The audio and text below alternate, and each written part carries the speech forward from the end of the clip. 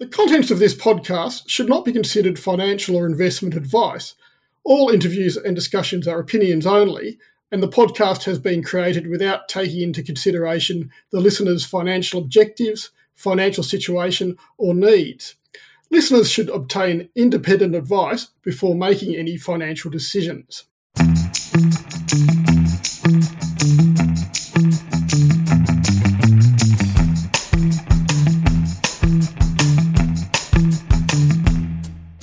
Hi, welcome to another edition of Health Kick.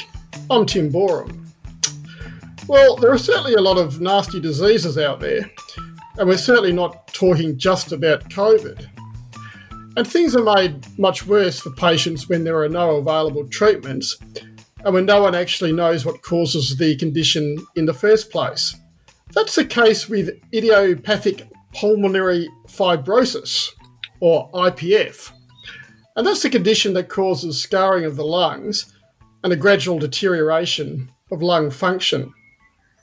The disease is not exactly common, but not exactly rare either. About 300,000 people live with IPF globally, and about 40,000 will die in any given year. And the life expectancy post-diagnosis is pretty poor. It's less than 4 years.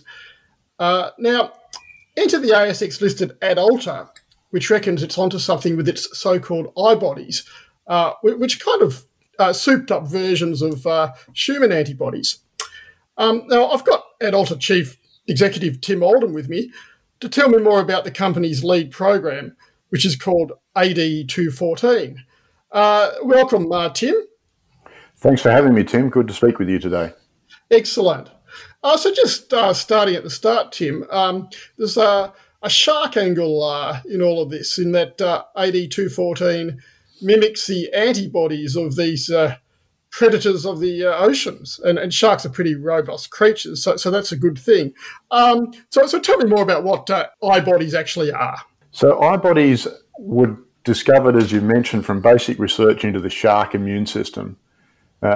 Antibodies have revolutionised medicine since they first hit clinical use about 30 years ago. And traditional human antibodies are very large molecules, classically thought of as Y-shaped with the business end, if you like, that's specific to a particular disease or target, or what we call an antigen, right at the tips of those Ys. Now, it turns out that these antibodies have been amazing, but they can't do everything. And people have been looking for novel formats and what have been called fragment or smaller antibodies for some time. And it turns out that sharks and camels, ironically, through different evolutionary pathways apparently, have what are called single domain antibodies. And these are much smaller versions of antibodies that have focused just on that unique binding domain at the top end of the Ys of traditional human antibodies. And these shark and camelid antibodies are what's known as single domain antibodies, and they have a unique structure to that binding domain that makes them better suited to targeting what we call difficult to drug targets. So they're very long and flexible binding loops, which mean they can engage with a much greater degree of specificity and selectivity than a traditional human antibody. And this means, we think at least, that we can use these to address some more challenging drug targets that traditional antibodies have struggled with. And now what we've done with our I-bodies is actually turn them into a human molecule. So rather than using the shark scaffold itself, we found a human protein that mimicked that shark scaffold, and we use that for our I-bodies. Yeah, okay. So you're not out there rounding up camels and sharks to obtain the to obtain the product. So it sounds like these I-bodies can get into sort of the body's nooks and crannies, which other candidates can't. That's right. And certainly we've gone on from the days of having to immunise sharks, which some people in the field are still doing. But no, we have used synthetic biology to produce a library of 10 billion I-bodies, and we screen that library against targets that we're interested in. Yeah, okay, great. Now, in essence, you're all about fibrosis, aren't you, or anti-fibrosis? Look, our first iBody, yes, has been developed as an antifibrotic. It is against scarring of organs, as you mentioned, and we have a particular focus on idiopathic pulmonary fibrosis. And we are developing our iBody platform against fibrotic diseases, inflammatory diseases, and cancer for our internal pipeline, and we then partner with other companies to develop against other types of targets. So we see the platform as actually being something that can develop multiple assets, multiple drug products in a whole wide range of different areas. But yes, our particular focus is on inflammation oncology and our lead asset in fibrosis. Yeah, okay.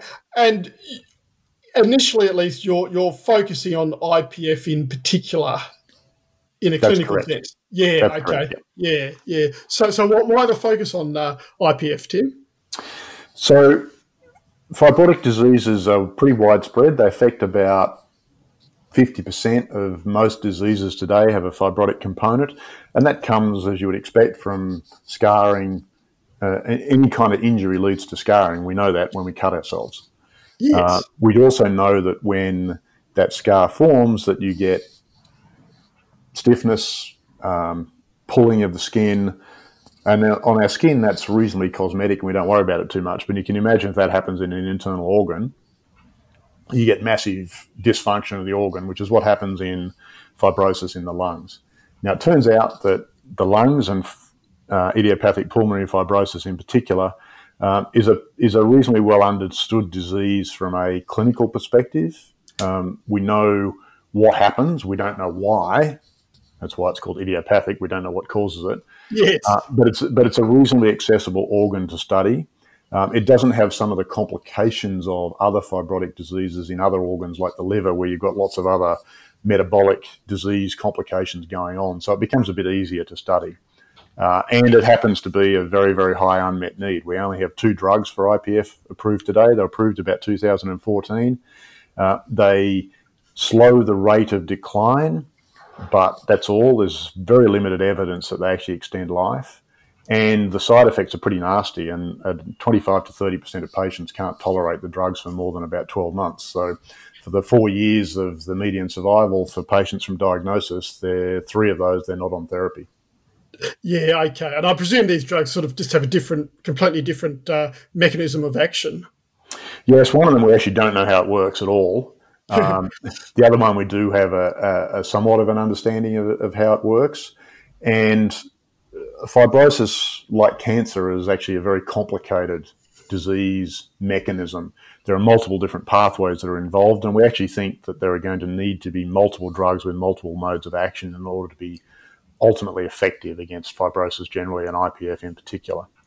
So there are a number of companies that are developing drugs against IPF. We are the only one targeting our particular pathway, so we're what's called a first-in-class molecule, which is really important from a partnering point of view, because drug companies are always looking for something that's the first drug in a particular pathway of disease. And it also means that we're well set up, regardless of which of the competing products come to market, to be used in combination with them in the long run. Yeah, okay, great, all right. And just in the clinic, you recently launched a phase 1 trial of, I think, about 21 healthy patients. Can you tell us more about how that's going? Yes, so we started our first ever clinical trial in July 2020. And this was a huge moment for us, not just for this drug itself, but also for the company as a whole. And perhaps we can talk about that later on. But the trial so far has started in healthy volunteers, as most first-in-human trials do. We are planning about 40 patients in this arm of the trial, and we've so far treated 21 at 4 different dose levels. So we're through 4 dose levels, we've got 3 to go. So far, we've had a really good safety profile. We've had no adverse events of clinical concern to the Drug Safety Monitoring Committee. And we've just dosed the first couple of patients in the next dose level. And so far, during the dose-limiting adverse event observation window, there have been no signals there either. So we're really pleased with the safety profile so far, although we aren't particularly surprised given the great safety profile we had in our preclinical studies. Yeah, okay. And so, but in terms of efficacy, what sort of evidence are you relying on to date that the drug might actually work? So it's safe and it works. So in our preclinical data, we've done a lot of work trying to unpick the mechanism of action and really understand how this molecule might work and how the receptor that we're blocking impacts disease. The pivotal data that we relied on is a mouse model of idiopathic pulmonary fibrosis, where we use a chemical to induce fibrosis in the lungs of the mice, and we then treat the mice with a variety of agents, including AD214 and the competitor drugs that are on the market. And in that model, we demonstrated that at a wide range of dose levels, we were actually able to limit or even halt the progression of fibrotic diseases in these mice. So that's the pivotal preclinical data that we're relying on. In the human clinical studies, phase 1 is all about safety. So it's very unusual to get a signal of efficacy. What we are looking at this point in the healthy volunteers is what we call receptor occupancy. So this is the amount of time that the receptor that we're targeting is actually blocked by our drug.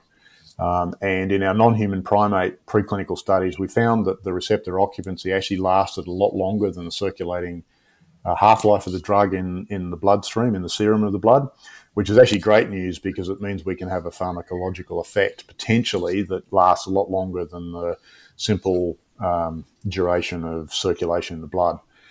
We don't have a lot of that data yet from the phase 1 program. So far, it's online with what we'd have expected. So far, we're pleased on that front. Next year, 2021, we'll move from the healthy volunteers into patients, and this is not necessarily normal in phase 1 programs. Often they're all done in healthy volunteers, but in our case, we've been able to move into patients earlier, and we've done that for a couple of reasons. One, the receptor that we're targeting is not present in the lungs of healthy individuals, but it is in the presence of idiopathic pulmonary fibrosis. So what we want to do is understand the effect of that drug, of that increased receptor population on the properties of the drug, on its receptor occupancy and pharmacokinetics. And we're developing a radio-labeled version of the drug so that we can do what's called PET imaging, and we can actually see the drug in the lungs of the patients and measure how long it stays there, because obviously we can't biopsy the lungs particularly easily for this disease. And so that's what we've got coming ahead for us in 2021. In the meantime, you've got a program with the healthcare giant GE Healthcare, haven't you? We do, Tim. The collaboration with GE is an example of the second half of our business model, which is to partner with biopharmaceutical companies around the world to bring our iBody technology to bear on targets of interest to them in a co-development arrangement. So unlike AD214, which is wholly owned by AdAlta and is funded by us and is a target that we've selected, in GE's case, they've brought us a target. In their case, it's called granzyme B, and we are discovering iBodies against that they can then go ahead to develop and use as imaging agents for immuno-oncology. So granzyme B is what's called a biomarker of activity of a new class of drugs against cancer called checkpoint inhibitors, and GE want to be able to image that molecule so that they can tell when these new classes of drugs are actually working. Okay, and is GE funding this work itself? Yes, that's the beauty of this side of our business model, that we essentially get new drugs into our target for much lower financial risk. And in GE's case, they've paid us over $1 million up to the 30th of September 2020. And that's in the form of access fees and upfronts for access to the iBody pipeline, but also covering our discovery costs. Okay. Speaking of money, you as a company you raised a tad over $8 million in a capital raising recently. Is that sort of enough to get you beyond phase 1 and into the pointy end of things? It certainly gets us into what we'd see as the pointy end of things. Really, the raise we've just completed in the first quarter of fiscal year 21 was designed to turbocharge our growth strategy. So I joined AdAlta a year ago And I joined because I thought there was enormous potential to produce many, many drugs from this iBody platform. We've been really focused on getting AD214 into the clinic, and that provides the catalyst for being much more attractive to both partners like GE, but also to pharma companies down the track for partnering AD214 and other molecules we might develop ourselves. So the capital we've raised is not just about getting the phase 1 program completed for AD214, albeit we'll get a very, very long way down the track with that. It's also about implementing that growth strategy and adding additional molecules to the pipeline. So that money should get us through to the back end of 2021. And in that time, we will complete, obviously, the healthy volunteer component of AD214's phase 1 clinical trials. We'll have commenced the patient cohorts of AD214 phase 1 trials, and we'll have the first PET images from those patients. We also expect to have added 2 more molecules into internal discovery, or 2 more targets into internal discovery. And we're anticipating having another deal to go alongside the GE deal on the co-development side of the transaction. So lots to be done with that capital we've just raised, and lots of milestones coming up. Yeah. Okay. Great. And so with the other targets, what sort of things are you looking at? So we've hit more than 20 different molecules or 20 different receptor targets with their iBody platform over time. Many of those were simply proof of concept, but some of those may be interesting therapeutic targets in their own right. So we're currently screening those, and they cover a wide range of target classes. Beyond that, we'll be looking at a focus area around a family called G protein coupled receptors in the fields of fibrosis, inflammation, and oncology.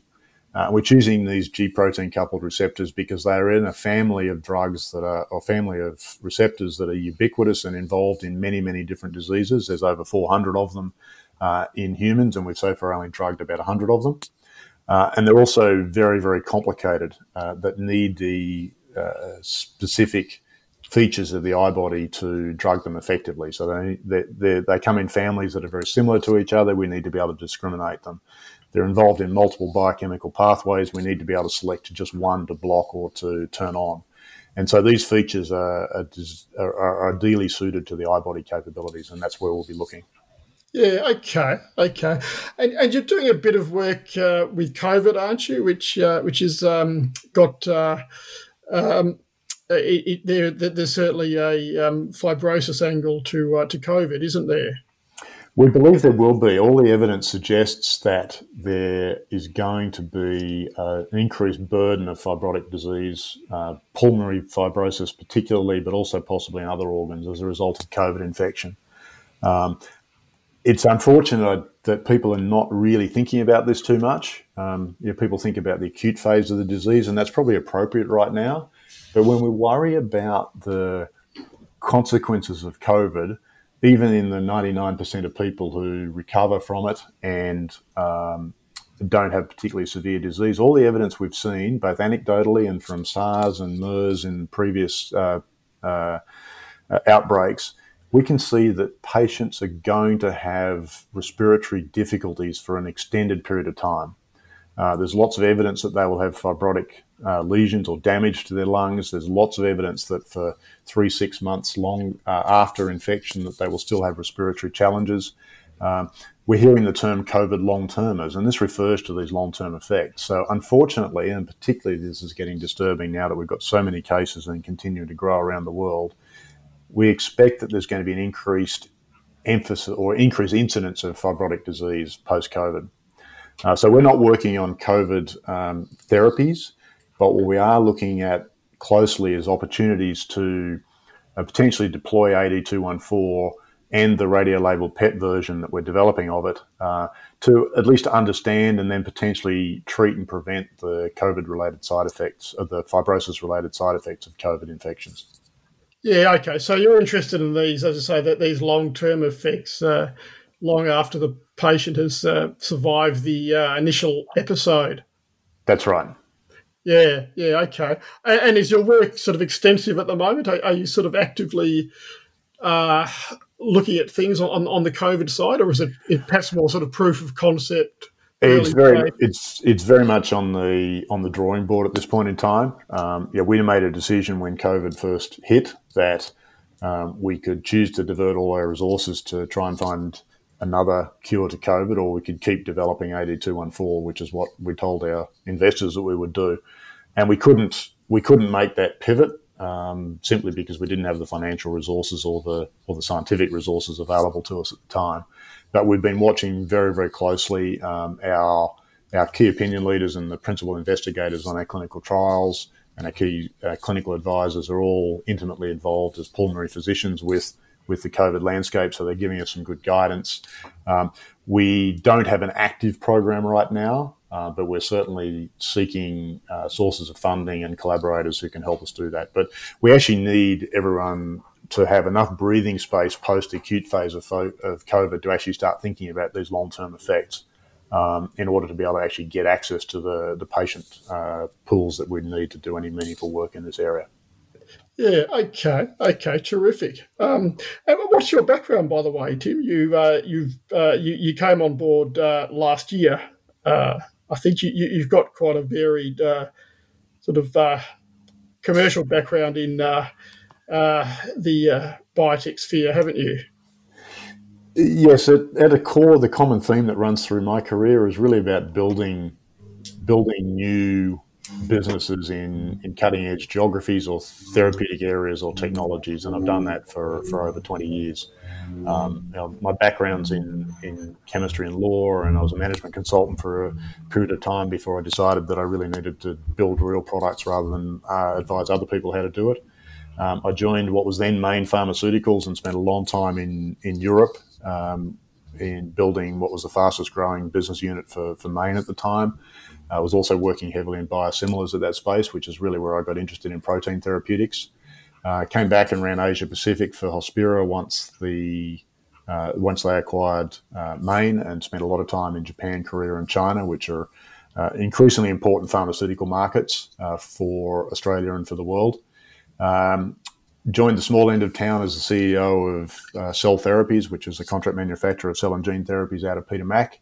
And then joined AdAlta after a few other smaller roles in between.